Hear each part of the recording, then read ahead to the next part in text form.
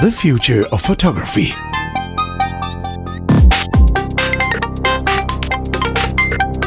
Hello there, everybody, and hello there, Chris, my travelling buddy. How have your travels been? Wonderful. I just returned from a week in New York, teaching tilt shift photography of all things. Oh, you've got to love New York. It's a fantastic city, isn't it?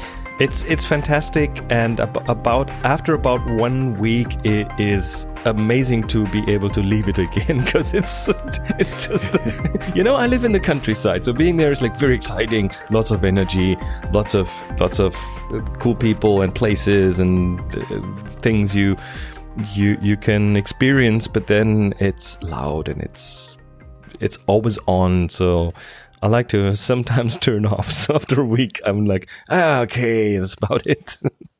Yeah, I know what you mean. I don't live in a city either. I'm not quite out in the countryside, but and I used to live in cities, in various cities around in Germany, and I once lived like 4 months in Dublin, Ireland, and also very, very busy, but kind of different. New York is very different, and I love it, but a week is about kind of my tolerance level, and then going home is a nice thing too. And you were working pretty hard as well, weren't you? So I'm guessing you were burning the candle at both ends and in the middle at the same time, as you probably should on a week-long trip to New York. Yeah. So doing tilt shift photography is this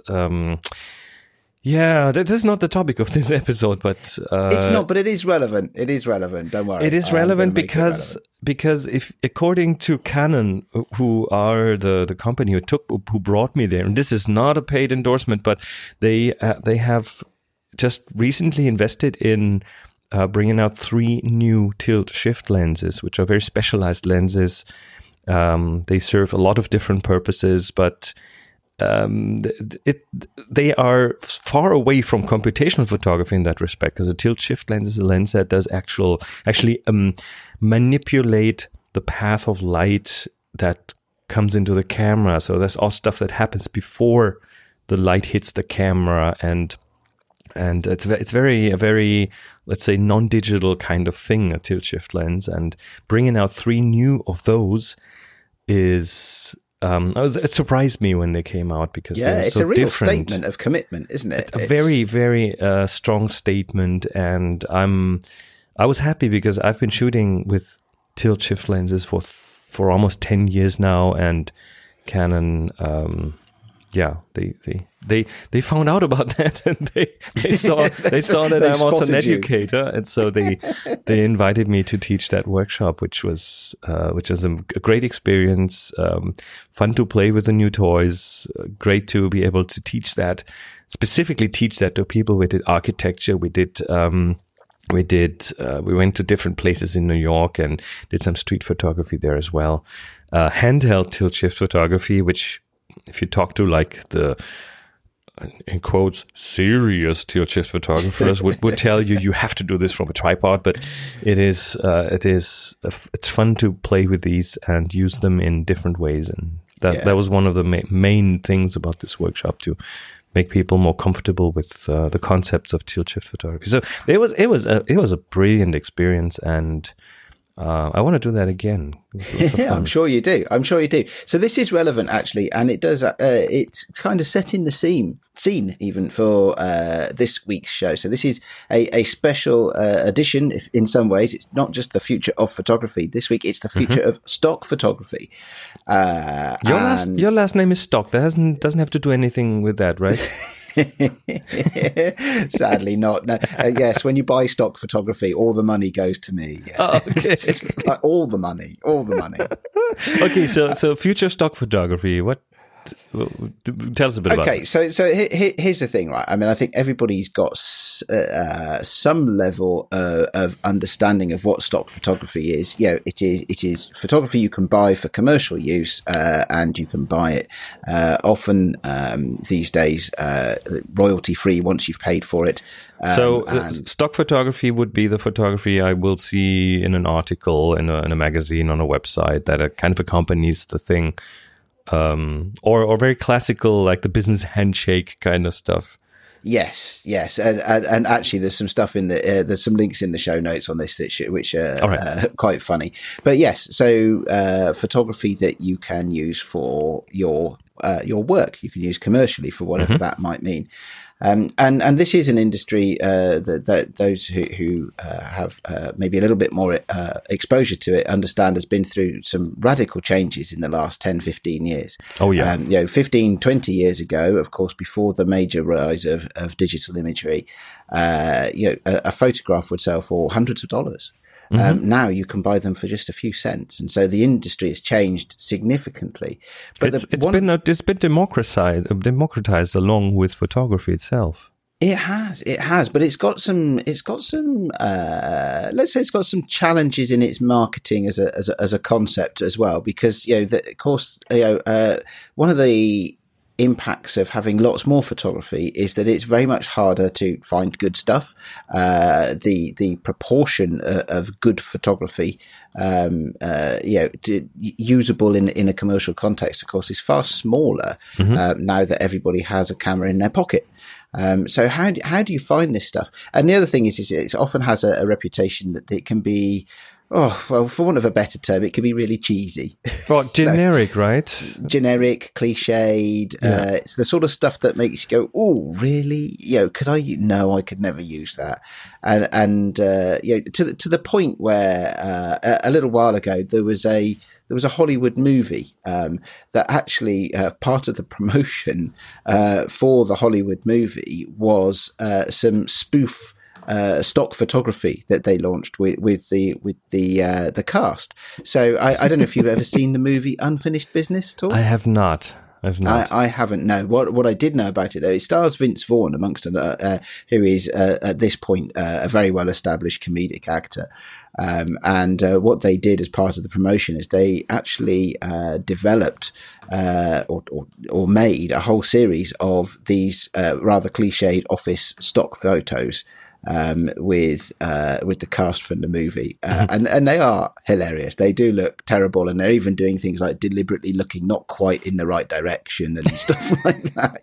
They are horrendous. There's a link in the show notes so that all the listeners can go and have a laugh.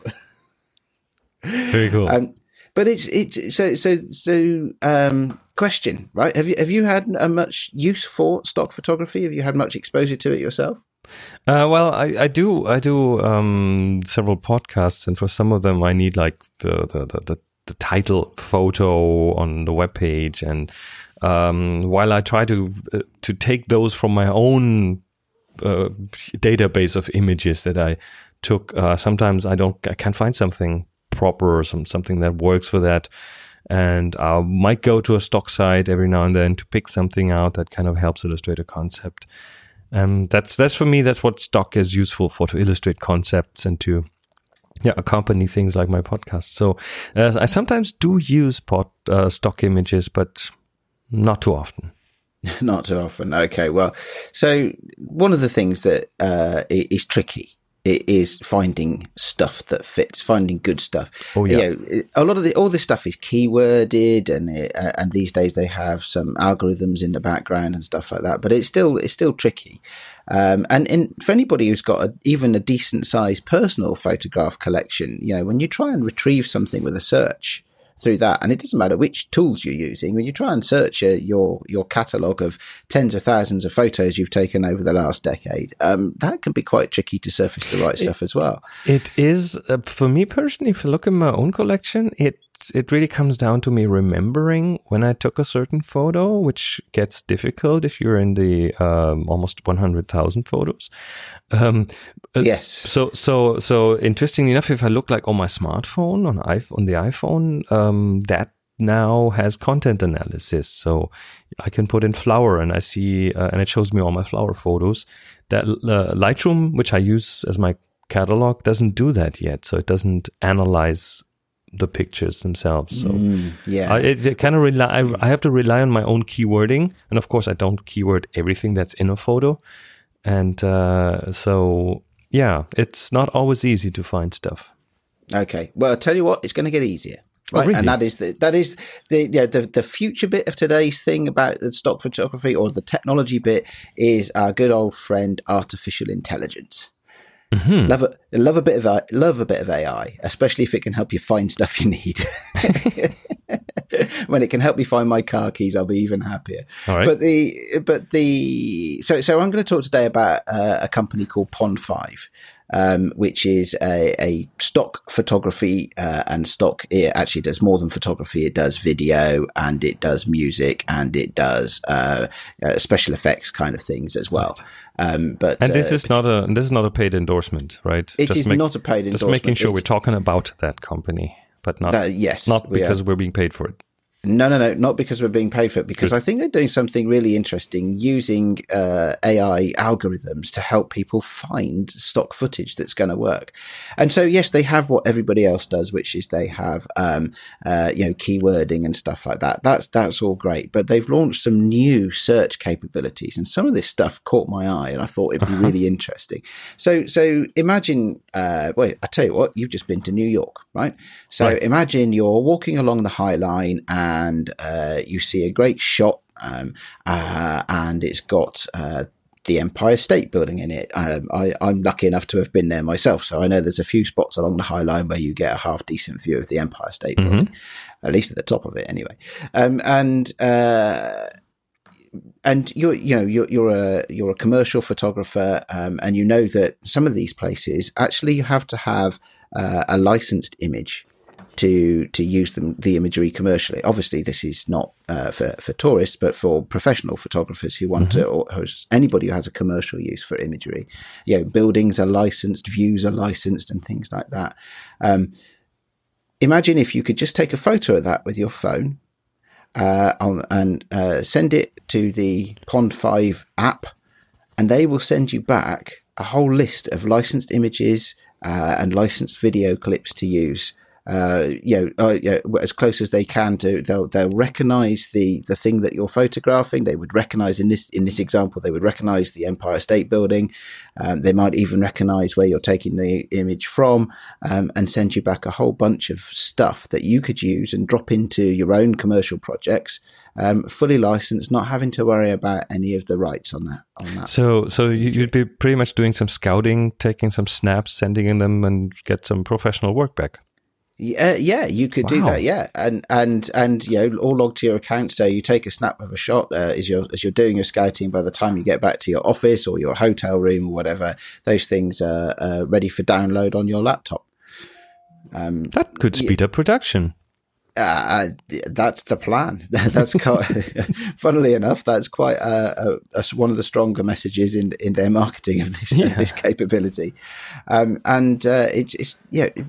They have other things that are very relevant in the commercial world as well for production and for post-production, in that there lots of synchronization technology as well, which I won't go into too much here, because for me the real thing that got me was about finding stuff. I want to have a photograph of, I know, the Great Pyramid of Giza, or I want to have a photograph of the Brooklyn Bridge, or the Hollywood sign, or whatever, something that I can use commercially. And finding stuff is pretty much the biggest problem, because you have so many photos these days in the world. There's like billions of photos every day. So exactly, and some of those things are easy to search for using search words. If I wanted to search for images of the Empire State Building, I would probably type Empire State Building into the search engine. That wouldn't be the first try. Yeah, that would. Yeah. So, but sometimes it's not like that, is it? Sometimes it's I want a street with palm trees on a wet down. Or I want an old English sheepdog shaking itself as it gets out of a stream. Those kinds of things are slightly trickier to search for. But the difference here is that you're not searching using search words, keywords. Sorry, you're searching using imagery. You can take anything off the internet when you use their web service. You can take anything off the internet, a photograph that you've taken, something you've captured from a browser, put it into their search engine, and they'll return you products that you can use.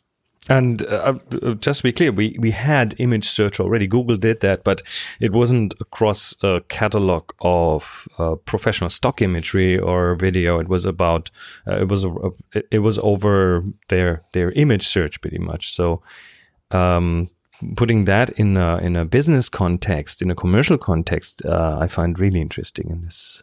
It is. And do you know what? It actually works. You tried it? I've tried it. Yeah, absolutely. I tried it. I was really intrigued when I came across this as a news article. And so I actually... what did you search for? I tried it. That's a good question. What did I search for? Now you've got me. I stumped you. You've stumped me. Yeah, I can't remember this. This was a short while ago, and I can no longer remember what it is that I did. I think. Well, you've recently been in Italy. No, I know what I did. No, I know what I did. No, I do remember. Sorry, it was some video that I shot when I was on my last visit to New York. Funnily enough. There we go. This is good. We should call this the New York show, shouldn't we? Hello, New York. When I was in New York in May last year, May 2017, I shot family video, and so what I did was I took a few of the images from that. I took a video clip of the Statue of Liberty at sunset. I took a video clip of the I think the Flatiron Building, and I put those in, and it was able to find stuff, the right stuff.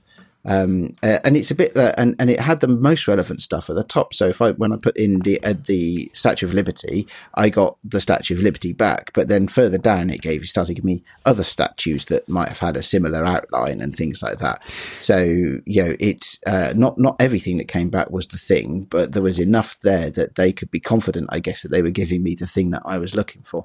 So of course that this being successful entirely depends on two things: on their algorithm, which seems to be working, but also on their catalog, because you did this with a famous landmark, and of course they have photos of that one.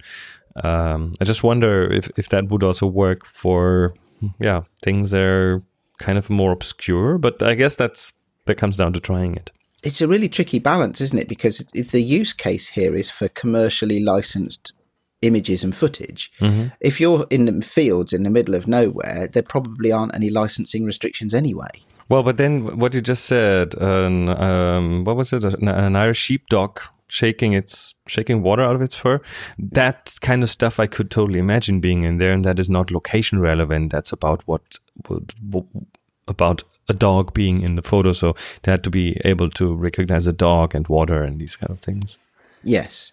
Yeah, and it's that, in talking about saving money in production. I mean, there's a couple of YouTube links in the show notes, so listeners can go and see more about it. But one of the examples is if I'm scouting for a commercial shoot, and I see an image, I could maybe capture that, search on it, and get back, let's say, a bunch of drone footage.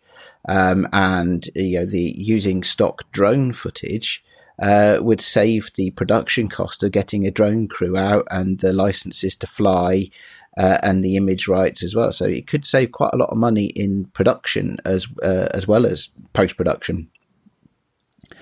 So, it could get you shots that you wouldn't be able to get otherwise.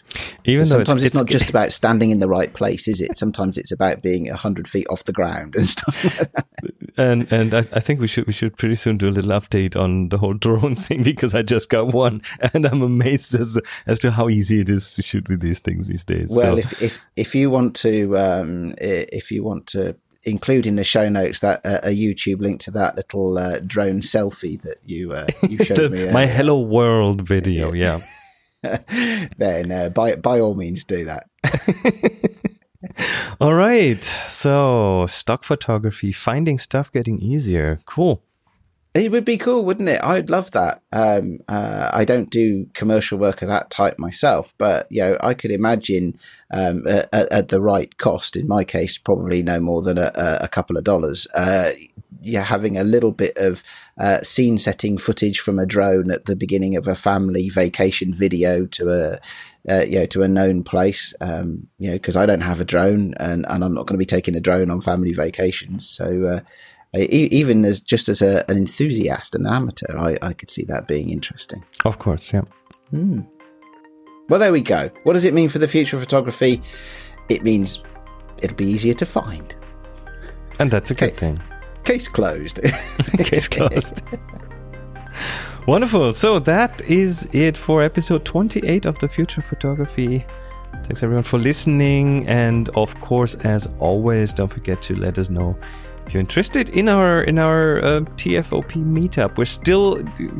It's still not really fully planned out yet, but we have a link in the show notes that you can use to indicate to us if you would like to do a little meetup somewhere in the UK. And I guess that's it. Until next time, take care, everyone. Okay, cheers. Bye-bye.